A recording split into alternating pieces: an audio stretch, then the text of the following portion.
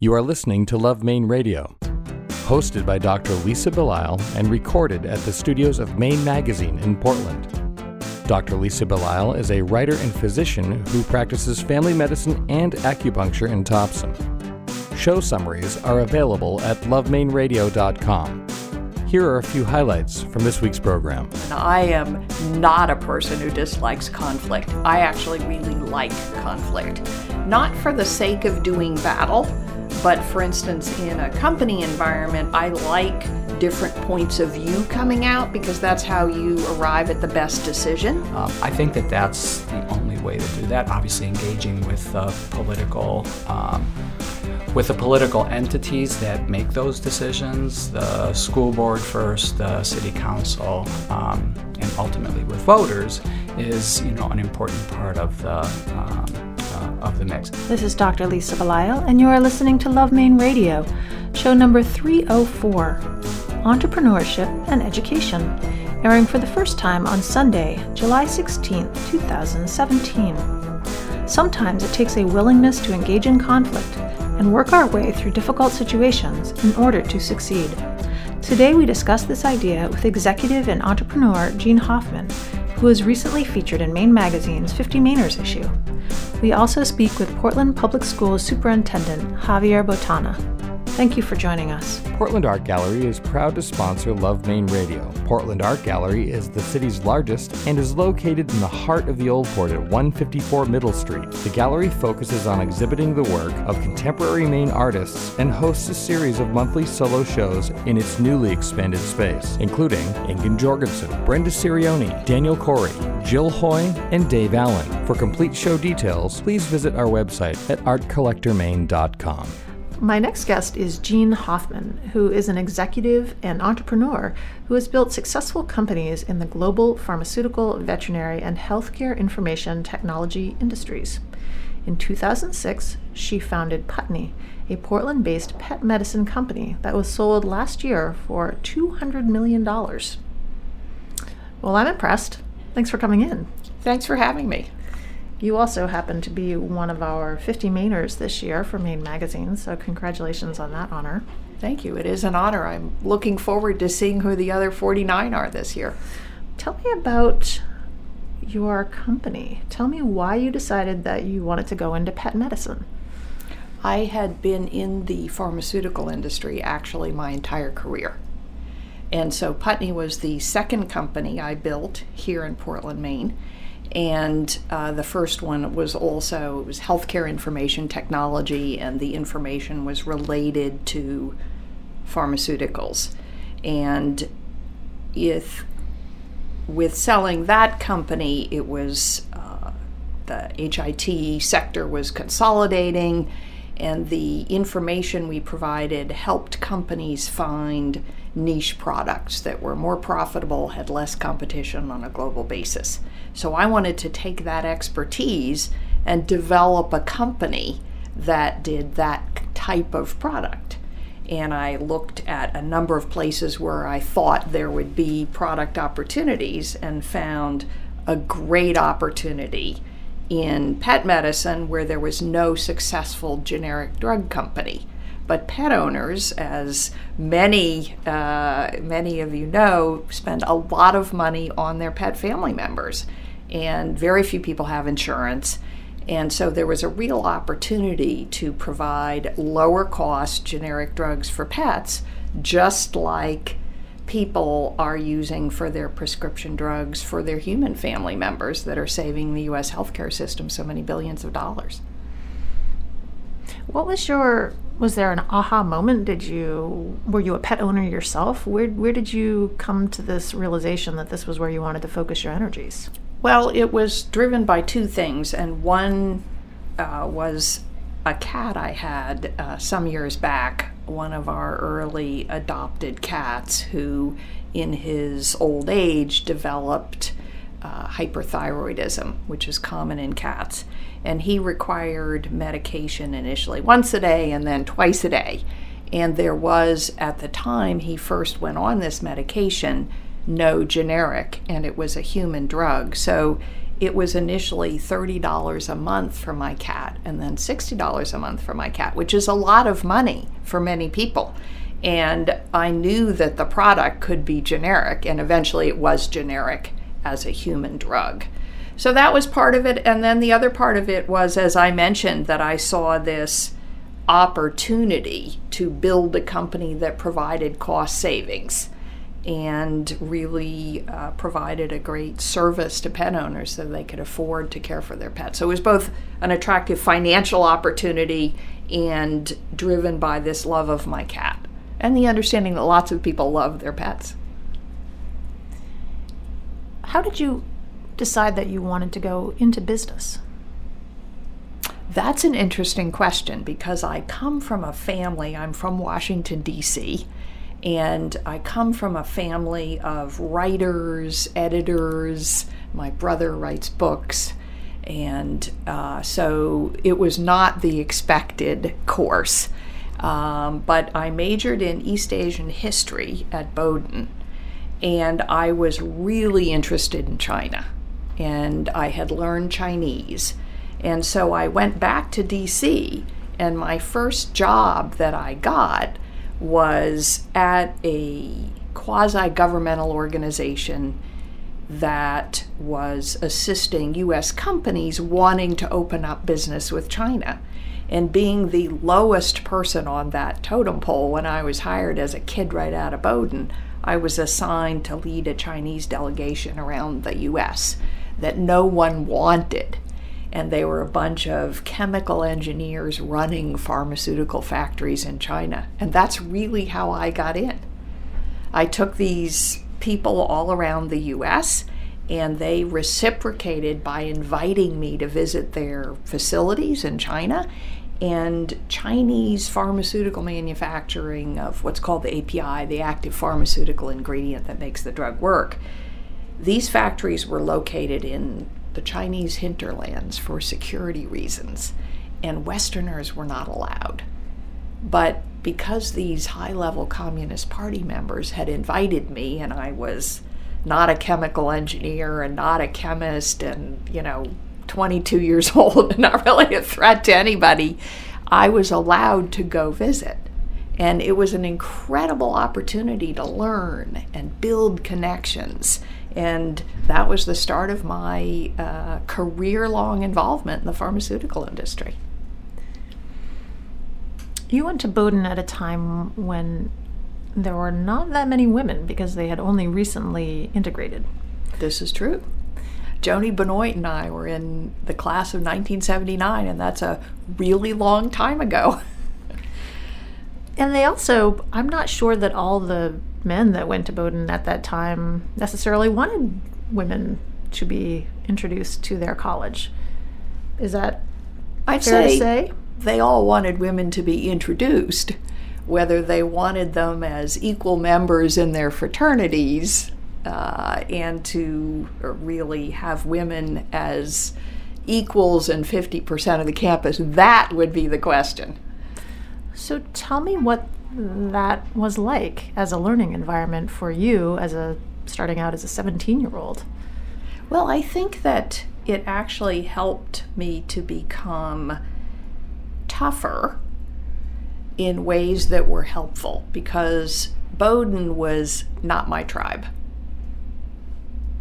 And I didn't fully become conscious of that till after I left. And, years later, like many people, I sort of figured out more about who my tribe was and built connections on a global basis and looked back perhaps more insightfully than I had looked at things when I was 18 and starting Bowdoin. But I think it made me tougher. It was a place where I was pretty different from most of the people, certainly the prevailing group at Bowdoin, and it wasn't, it was in many ways hostile, to be, I think the male-female ratio when I started was 4-1. I hadn't realized that when I applied. But I think it overall was helpful in making me tougher because as a woman in business, And the businesses I've been in, the roles I've had, have always been pioneering, groundbreaking, entrepreneurial, building things, fighting battles. So, being in a hostile environment with a tribe that wasn't mine was actually really helpful. Some people don't like conflict. Some people don't like the having to be in a hostile environment. Is this something that you, I don't want to say liked, but is it something that you felt comfortable enough that you could actually grow within it rather than recede within yourself? That's a really perceptive observation, and I am not a person who dislikes conflict. I actually really like conflict. Not for the sake of doing battle, but for instance, in a company environment, I like different points of view coming out because that's how you arrive at the best decision. In terms of targeting markets, if you don't have conflict, you're not going against or you're not going against a competitor or creating a big opportunity. To just accept things as they are, grow incrementally, go along with the crowd has zero interest for me. So in some ways, even though they weren't your tribe, it was kind of a perfect place for you to be at Bowdoin at the time. I hesitate to agree with you on perfect, but I learned a lot. And I guess I would agree that there are so many opportunities in any situation to make the best of it and to learn and to triumph individually, not over other people, but in terms of your own development. And I've always welcomed those opportunities and, cherish that kind of characteristic in other people. And I think that's part of how we succeeded at Putney, is we built a whole team of people who loved nothing more than overcoming obstacles.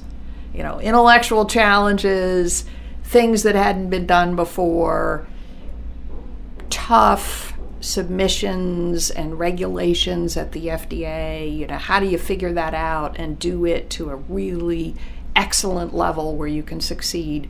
The people who love doing that are the people who built the company.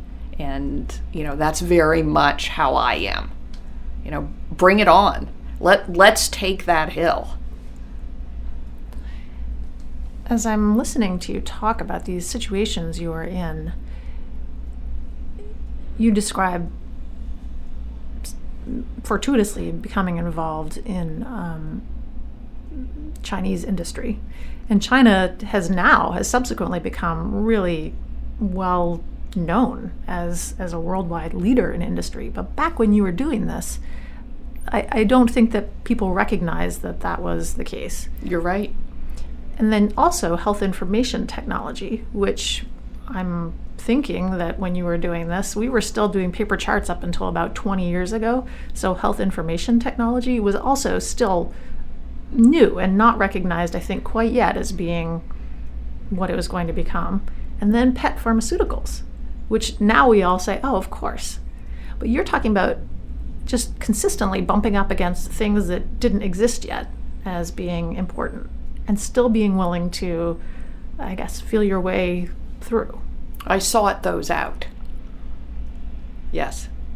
At Newport, which was the first company I built in healthcare information technology, I used to describe our chief competitor as two of them, paper files and in your head. So we really were doing something new and bringing a computerized database with proprietary algorithms and data to enable people to search for information that previously they might have found or kept on paper files or had in their head. And so, yes, it was revolutionary, and that made it fun. There's also a need to be, in addition to being willing to deal with conflict, there's also a need to be collaborative and persuasive. Because if you're dealing with health information technology, you're also dealing with people who are kind of happy with the status quo. I mean, I've worked within the health field now for 2 decades, and I know that there are still people who wish that we were back on paper charts. And well, we weren't dealing with charts, and we weren't dealing with healthcare providers. We were providing information on pharmaceutical manufacturing, patent sales to pharmaceutical companies.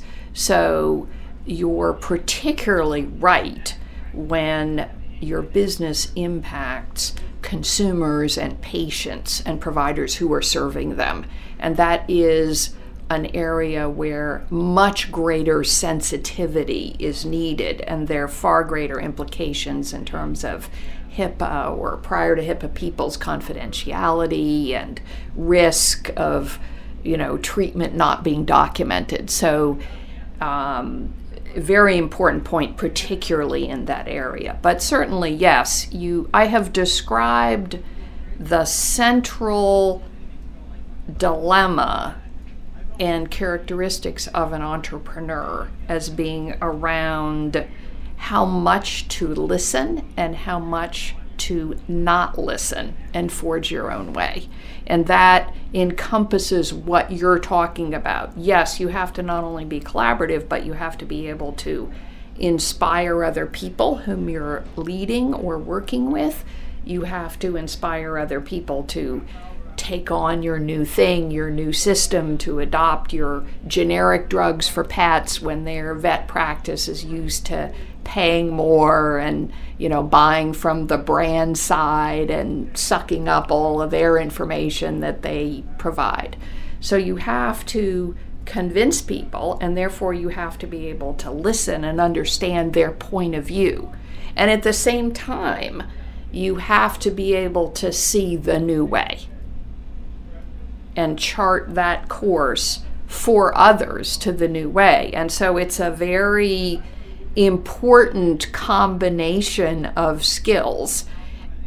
Get it wrong and you can be a bully. I won't mention any now. Or you can be totally dragged down by the existing paradigm. So you have to have a unique fusion of those two characteristics. Malcolm Gladwell talks a lot about the characteristics of entrepreneurs and people who drive change, and he's very perceptive on this subject. What are you working on now? What is your latest business endeavor? So I am investing and looking for investments in early stage companies. I'm also serving on some boards of directors and in discussions about other boards of directors. And I'm looking to help a number of companies at various stages, from startup to larger companies in a board role. I'm looking to help a number of companies accelerate growth, which is what I really love. What are the characteristics of these companies that you are seeking out now? What grabs you? What causes you to pay attention? Always what's most important is the management team, the team of people. And that's really the number 1, 2, and 3 thing, is the team of people.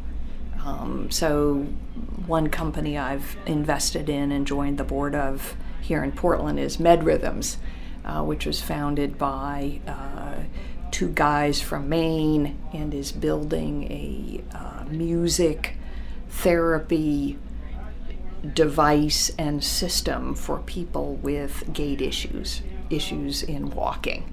And these guys are fabulous. And the company is focused on a very, very large need, a very large opportunity. They have unique technology and IP, recently filed a patent, but it's really the capabilities and the talent of those 2 founders that interests me. So narrowing that down then, what do you look for on a well-functioning team? Or what do you look for in a leader, in an entrepreneur? A lot of it is that combination that we just talked about, where they both listen and don't listen. where they are inspired and unafraid. So a lack of fear is very important, with the ability to manage risks and the vision to do something disruptive and big and build. At the same time, a very strong ability to listen in order to understand customer needs, understand the issues, understand the FDA requirements, certainly in pharma and many other, healthcare situations. Very important to understand and comply with the FDA, and at the same time have the vision to build something big and great. So just as you're describing an individual who has this certain combination, it must be also true that this team have a very specific set of characteristics. Yes, it's true, because one of the faults of entrepreneurs or of company leaders, even of much larger companies, is excessive reliance on or power to one person. So I always look for people who balance each other out and can criticize each other. You asked the question about being conflict averse. And so that ability to have conflict that is productive is actually really important. And to do that, you have to have people who respect each other and listen to each other and are unafraid and actually welcome challenging each other. And that's a really important criteria and an important ingredient in success. I'm not sure that we are actually helping people to learn how to deal with conflict I would say, in our current system. I know that's a big statement, but I think a lot of what I see in organizations is people who don't like conflict, instead of verbalizing it and trying to kind of muckle through it, they will pull back, they'll be passive aggressive, they'll leave. And I think part of this is that people don't have a comfort with the idea that it's okay. It is okay to actually feel differently than someone else, have a different idea than someone else. I think that's extremely well said, and it's an extremely important point. Even the word conflict, it has kind of a negative connotation. I love conflict, but most people don't. And, I grew up with lots of good arguments around the dinner table. And you are absolutely right that we don't necessarily teach people or welcome disagreement, positive, constructive disagreement. And often, I think now, the pendulum is sort of swinging excessively in the direction of teamwork. You can waste a lot of time getting bogged down in trying to do things as a group instead of doing things in the most productive way possible and having the people who are best at doing things do them. And you can waste a lot of time not surfacing disagreements and get caught by things that someone down the line might have seen early on, but, to your point, didn't bring up or didn't feel comfortable bringing up or didn't feel would be welcomed. So I think it's an excellent point. So how do we get to the other side of that? How do we help people be able to work within this environment? Because, as you've proven, it's an environment that can actually be very successful. And if it's successful for the company, it's likely to be successful for the individual and for the economy locally. So it's important to learn. I think so. It's one of so many things right now that I don't have a good answer for. But I do think you need to pick leaders who have those characteristics. I think welcoming conflict and disagreement and asking questions to get to the bottom of things are very important. Certainly, a lot of success in life and behaviors go back to schools. And so if we have teachers who can, great teachers, if I had to cite one thing that's most important in success in America, in building a successful workforce, I would say great teachers, great elementary school teachers.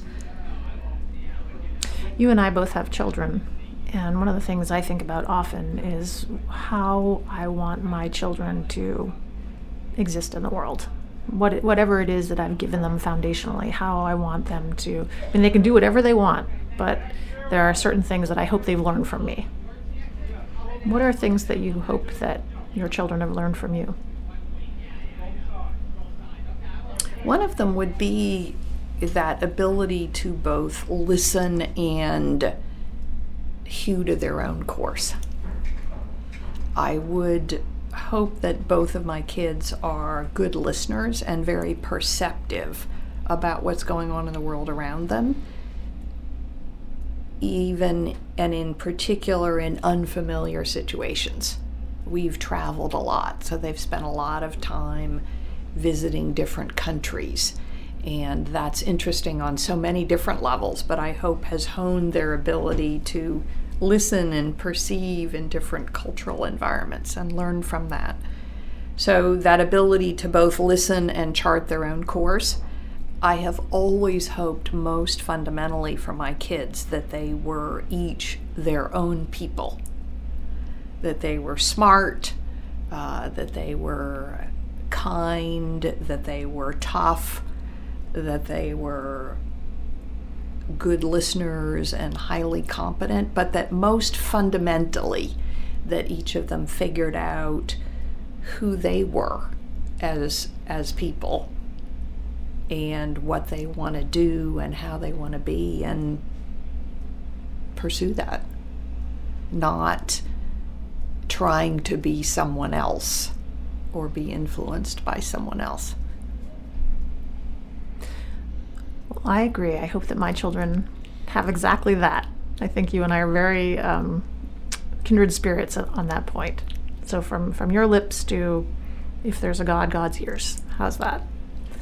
I've been speaking with Jean Hoffman, who is an executive and entrepreneur who has built successful companies in the global pharmaceutical, veterinary, and healthcare information technology industries, who in 2006 founded Putney, a Portland-based pet medicine company that was sold last year for $200 million. You can read more about Jean in our 50 Mainers issue of Maine Magazine. Thanks so much for coming in. Thank you. It's been a great pleasure. Love Maine Radio is also brought to you by Aristelle, a lingerie boutique on Exchange Street in Portland's Old Port, where every body is seen as a work of art and beauty is celebrated from the inside out. Shop with us in person or online at aristelle.com. My next guest is Javier Botana, who has been the superintendent of Portland Public Schools since 2016. Before moving to Maine, Botana had been the associate superintendent of Michigan City area schools in Indiana since 2010. Thanks for coming in today. It's my pleasure. You've actually, you've moved around quite a lot in your lifetime. I have.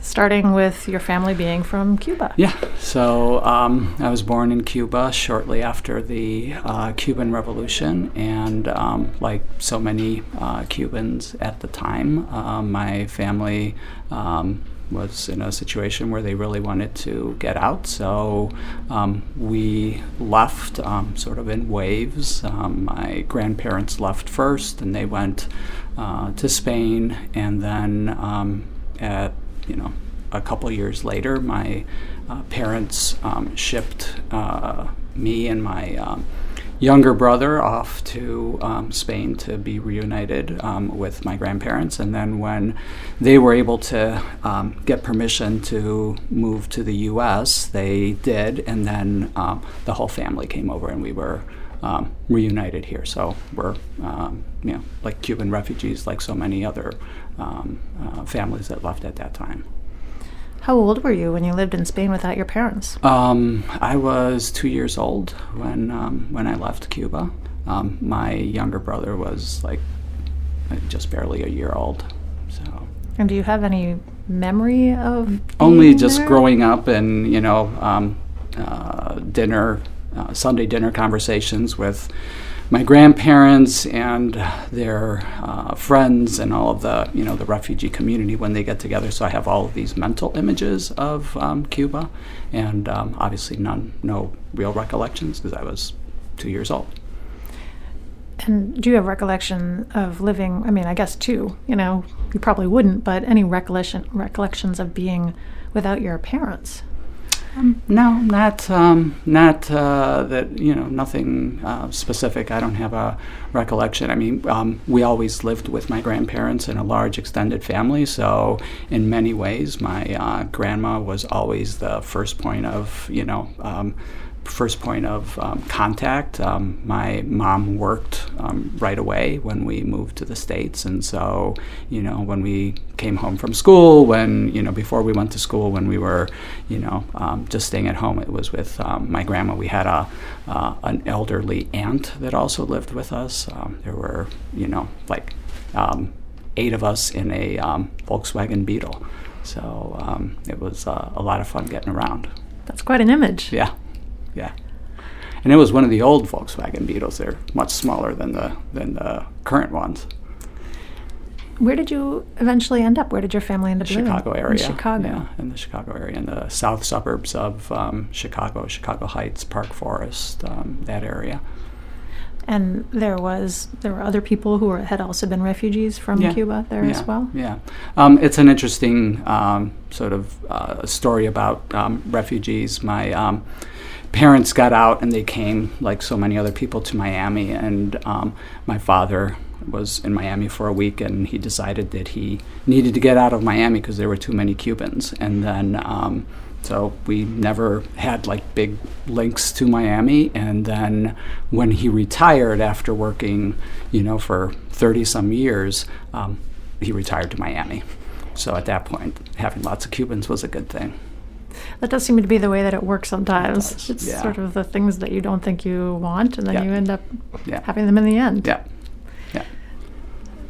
How has this been helpful to you coming into the Portland schools, this understanding yourself of kind of carrying within you different cultures and a kind of a complex family background? Yeah, I think it was instrumental in my seeking the job in the first place. I wanted to work in a place where there was a diverse community, and there was a commitment to that community, and to sort of understanding the value of having different people living together. And so I think that was important for me, and I think it also was helpful for the selection process. That I think that my story resonates with a lot of people in this community.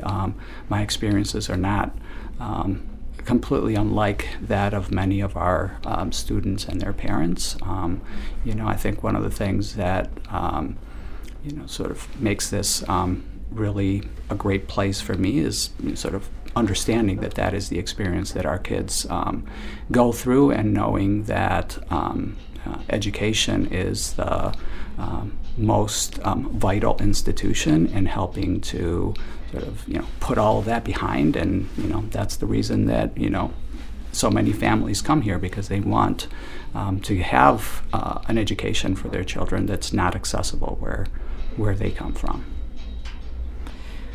What was it like being in Michigan City in Indiana? How did the school systems compare? So size-wise, it's a very similar school district. We have, roughly 7,000 students. Michigan City has roughly 6,000 students. The population is different, where we're incredibly diverse. We have, a third of our kids come from a home where English is not the first language spoken, and we have kids from 60 different language groups, so it's a very multifaceted student population. Michigan City is more of a traditional blue-collar. It's a former mill community, smaller in size than Portland, but obviously with more with a larger percentage of children in the schools. It's about 80% free and reduced lunch, where Portland is about 50% free and reduced lunch. And the population is about half white and the other half is minority, but the overwhelming majority, 90% of the minority, is African American students. So it's a different kind of dynamics, but some of them are some of the things that the challenges that we face, or the challenges that we faced in Michigan City. So I think that there's lots of parallels at the same time as that there's obviously some differences. You've been in this new position for the past year, which Almost. It's been, I would imagine it's always an adjustment to move from one school system to the next. Yeah. What are some of the things that have surprised you? So I think the things that have surprised me is how alike things are. I've most of my career has been in urban settings, and until Michigan City, always in larger school districts. So I worked in the Chicago Public Schools, I worked in Portland, Oregon, and those are obviously significantly larger systems. Having worked for the past 6 years in Michigan City, and as I talked about some of those differences, I think one of the surprises is that some of the issues that we face in schools are very similar. So I think that there's not that many days that I face something that I go like, wow, I've never dealt with that before. So I think that was a surprise. I thought I was going to have more situations where I'm like, I've never dealt with that before. I've never dealt with it in this context. The players are different. Sometimes the laws are different, but the issues are significantly alike. I think the other thing that has been a tremendous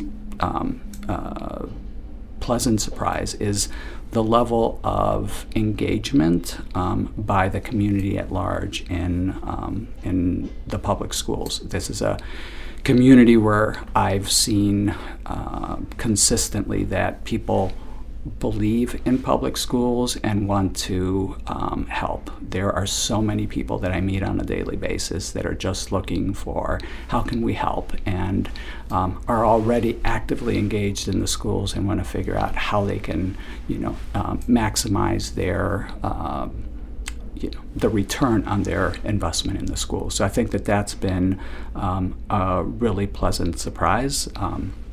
That I had a sense of that from knowing about Portland and Maine, but I've just been every day I'm overwhelmed by that. So I think that's been a surprise. And I think the other surprise is the resource base for the schools. I feel that there's never enough resources to do everything that we want to do, but I feel that this is a community and a state that invests in the schools in a way that it feels like the work is doable. We've been through a very difficult budget process over the past couple of months as we face some of our immediate realities, but the sort of the underlying base of support for our schools is very strong at the resource level, which is, again, that's a very important part of it. It seems like no matter where you go, budget becomes a very important part of the conversation, because you're not only having to do what's fair for people who in the community who have children, but also what's fair for people in the community who don't have children. Right. How do you balance those needs? It's difficult. It's engaging with people. We are, this evening we have a focus group with parents as part of our developing a communications plan around what matters to this community about its public schools. So engaging with people at that level and sort of hearing what they like, what they'd like to see, what they don't like about the system. I think all of those pieces are, that the only way you get to that is by engaging with people. I had the opportunity to sit with a group of gentlemen who get together every Tuesday to talk about important issues in the community. Most of them are retired, successful, huge investment in the schools, but also obviously very concerned about, making sure that that investment is being used wisely. So I think that that's the only way to do that. Obviously, engaging with political entities that make those decisions, the school board first, the city council, and ultimately with voters, is an important part of the mix. That's a surprise that I didn't mention earlier. The whole sort of the having to actually go to the voters for a decision on the budget at the end of the long process is something that's fairly unique to Maine. How has it worked in other places that you've been in? Generally, the school board makes the decision, and obviously there's hearings and things along those lines, but not a referendum on the budget. The referendum on the budget is, and I've worked in 4 states, and I've never seen that before. I'm interested in also your connection to Maine that preceded your coming here to be employed by the city of Portland. Yeah. You have a connection to Camp No Limits through your son David, who is now 14. Yep. He's a freshman at Casco Bay, and but before that, since he was 3 years old, I think was the first time that we found out about Camp No Limits and started coming here. So it's Camp No Limits is a nonprofit. It's a Maine-based nonprofit started by an amazing young lady who lives up in the Lewiston area, who is a therapist and started working with children who had multiple limb anomalies, and was just inspired and overwhelmed by what those kids were able to accomplish. And so she started this camp. Her first year, there were like 3 kids at the camp, and now they have like 15 camps all over the country. And the principal camp is the summer camp here in the Belgrade Lakes, and so over 300 campers from all over the country come out for that. And so that's what we started. When we started coming, there were maybe 100 kids that, just under 100 kids that were at the camp. And so ever since, we've been coming, and that's been a big part of David developing his sense of self and his desire to overcome any challenges that are thrown his way. So it's been a tremendous part of his development and of our sort of coming together as a family. So we always loved coming up for that, and we would come through Portland on our way up, and I think this is a really cool city. And then when funny story, the way that I found out about the job is that because I worked in Portland, Oregon, I have a Google alert for news on education coming out of Portland, and occasionally something from Portland, Maine is in there. And so I saw that the superintendent had left, and so I just half-jokingly asked my wife, would we be interested in moving to Maine? And she said, absolutely. And we talked to David, and he said, absolutely. And so that's kind of how that started. So. How does he like Casco Bay High School? He loves it. Yeah, he loves it. Did you ever think, as you were driving through on your way up to the Belgrade Lakes, someday I may work here? Did you ever have a sense? I never really thought about it as working, but I do remember thinking, I'd love to spend more time there, because we would just come through and stop, restaurant, that kind of thing, pick up somebody at the airport to bring them up to camp, things like that. So I remember thinking it's a great looking city, and knowing people that lived in the area, everybody was really always very positive about the experience. And, but we lived in the Midwest and didn't really think of, it was a great place to come to, but had never really stopped to think like, yeah, I'd like to really work there. So it wasn't until the infamous Google alert. So somebody somewhere up in the ether somehow sent you this message, and you ended up here. So I guess we're fortunate that way. I feel very fortunate that it totally does feel like it was meant to be. Tell me why you decided that education would be your life's path. It's certainly not a path that's easy. Yeah, it's a good question. Both my parents were educators, not originally, but when they came to the U.S., my mother became a high school Spanish teacher after doing other odd jobs as she, built up her language and her credentialing. My father became a Spanish professor at a university, so that was, always part of the equation at home.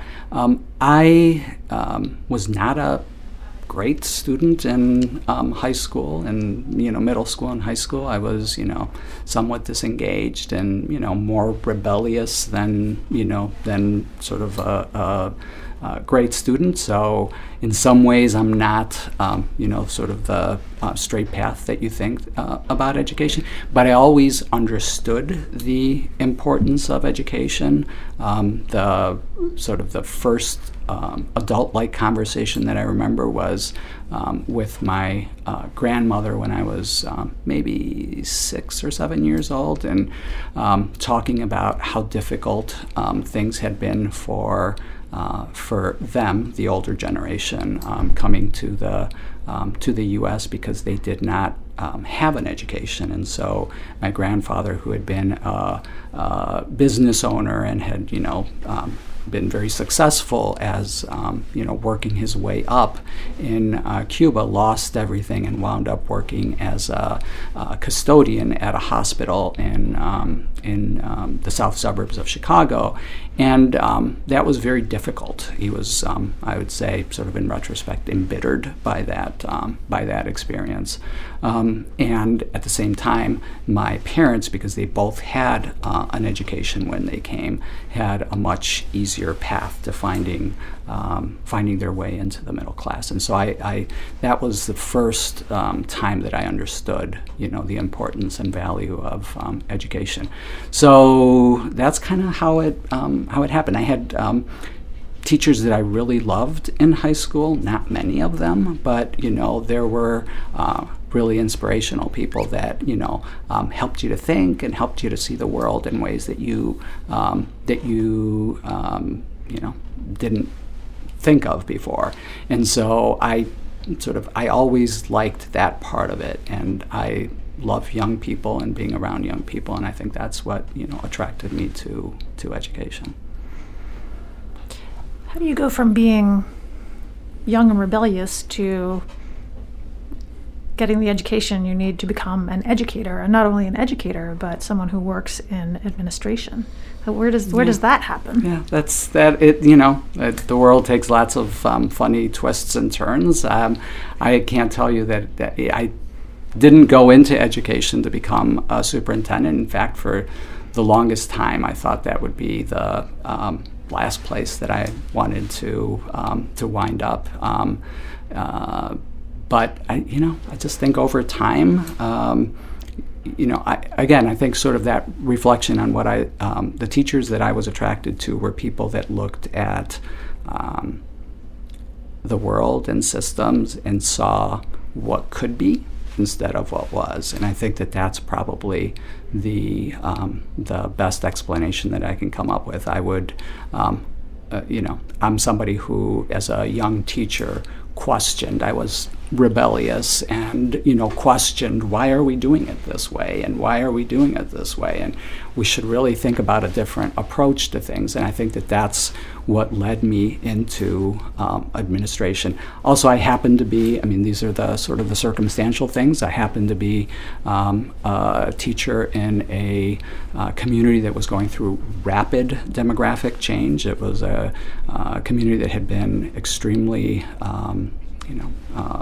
working class white community for a long time. And when I started, I was an ESL teacher. I was one of 3, and within 3 years, I was one of 40. So it was this massive, influx of people moving out of the west side of Chicago into this community. And so, they were looking around for people that could do leadership, take on leadership roles, and because I had a big mouth, I think they asked me to start doing some leadership work, and that's where I was coaching teachers, and it just felt like you can make a difference at, even if you're not working directly with kids, you can make a difference in kids' lives. So that was your chosen field, was being an ESL teacher. Mm-hmm. Yeah. So that's kind of interesting. So you've always been involved in kind of translating ideas amongst various groups, whether it's a linguistic idea or right. whether it's a social idea, cultural idea. Yeah. I love the fact that I actually think more rebels should go into things that are considered traditional, because I think that it seems as though we have students who would benefit from being rebels, questioning rebels, and having teachers who foster that and don't expect them to fit into the same. I think that's one of the things that also was very attractive to me about Portland is I think that there's a genuine desire to listen to young people and what they have to say, and not to sort of rule it out, just because they're young and inexperienced. So what we call student voice is, very much a part of the Portland ethos and Portland Public Schools ethos, and I think that's something that that I believe in, and I think one of the reasons that I think that this is a great place to live, and it's a great place for kids to go to school. What would you like to see happen in the Portland Public Schools now that, coming up on a year, taking on this big job, and it has been a school system in some transition itself? What would you like to see happen going forward? So I think one of the, we've worked hard this first 6 months to develop, a plan for our future. And so we articulated a set of goals that were approved by the board in December, and those, I hope, will be the foundation of our work for the long haul. I think that stability is very important to the district. I think it was very clear coming into the position that the district has suffered because of the transition at the top. So obviously nobody can predict the future, but as long as people want me here, I want to be here. This is a great place to work. So I think that looking at that plan is something for the long haul, not something that we're going to do in 2 years and then we're going to go do something else, I think is really important. I think at the core of that plan is a commitment to equity.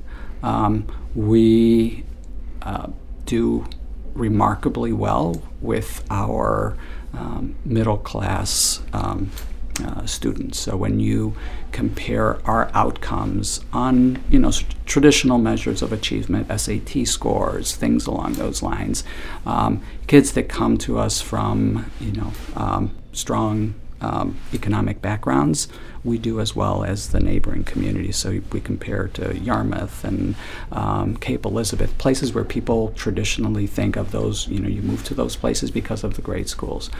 So I think that that's something that a challenge for me is being able to get that message out in a way that it sort of resonates and it doesn't feel like, we're just, sort of reaching for straws. I think that's a challenge.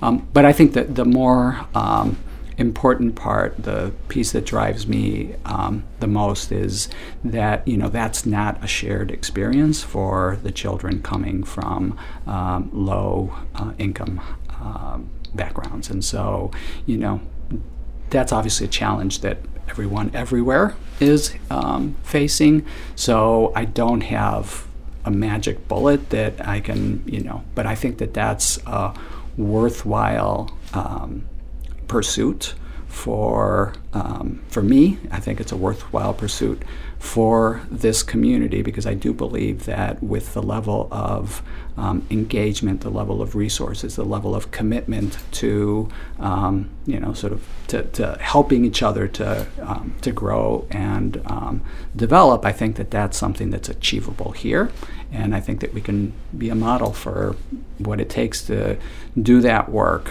in an urban school setting. What do you do for fun? So I run. I have 2 German Shepherds that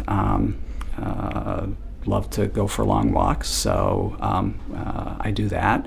And my guilty pleasure is that I am a soccer fanatic, so I love European soccer, and I've been known to sort of just watch 3 games in a row on a Sunday afternoon, so that kind of stuff. So like Manchester United, Real Madrid, Liverpool, and Barcelona. Excellent. Yes. Now that we've outed you, people Yes. are going to come find you and That's have right. conversations with you about the benefits of this. Yeah. Well, I appreciate your coming in and having this conversation with me today. Any final thoughts as you look forward into your own life? Well, I think that I have been so fortunate to wind up here in Portland and in Maine. As a family, we feel like this is home.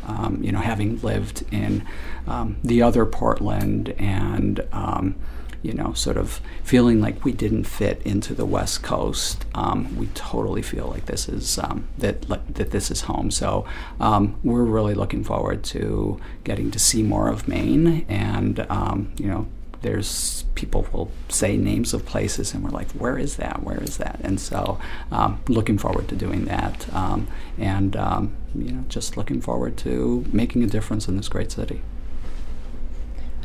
I've been speaking with Javier Botana, who is the superintendent of the Portland Public Schools. Thank you for coming in today. I know you have a busy schedule, and thank you for the work that you're doing. Absolutely. Thank you. This has been a lot of fun.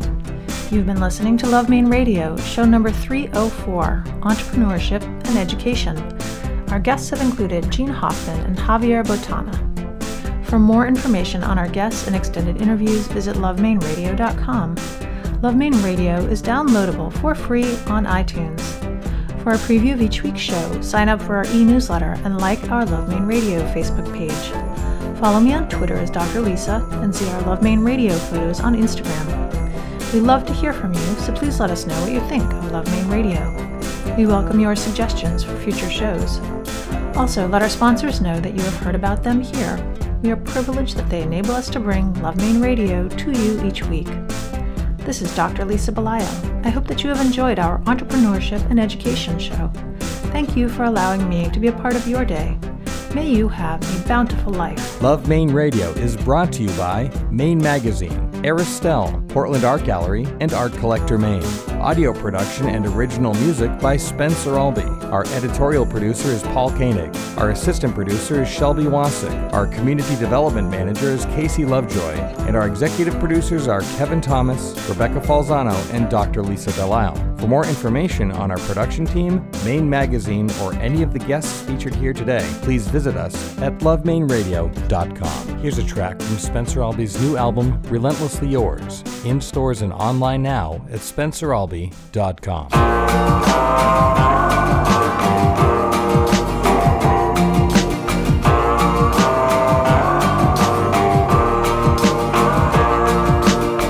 All is quiet on the western front.